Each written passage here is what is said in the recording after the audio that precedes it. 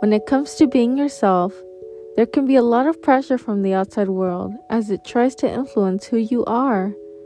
Your loved ones want the best for you. Happiness cannot happen if you don't live your truth.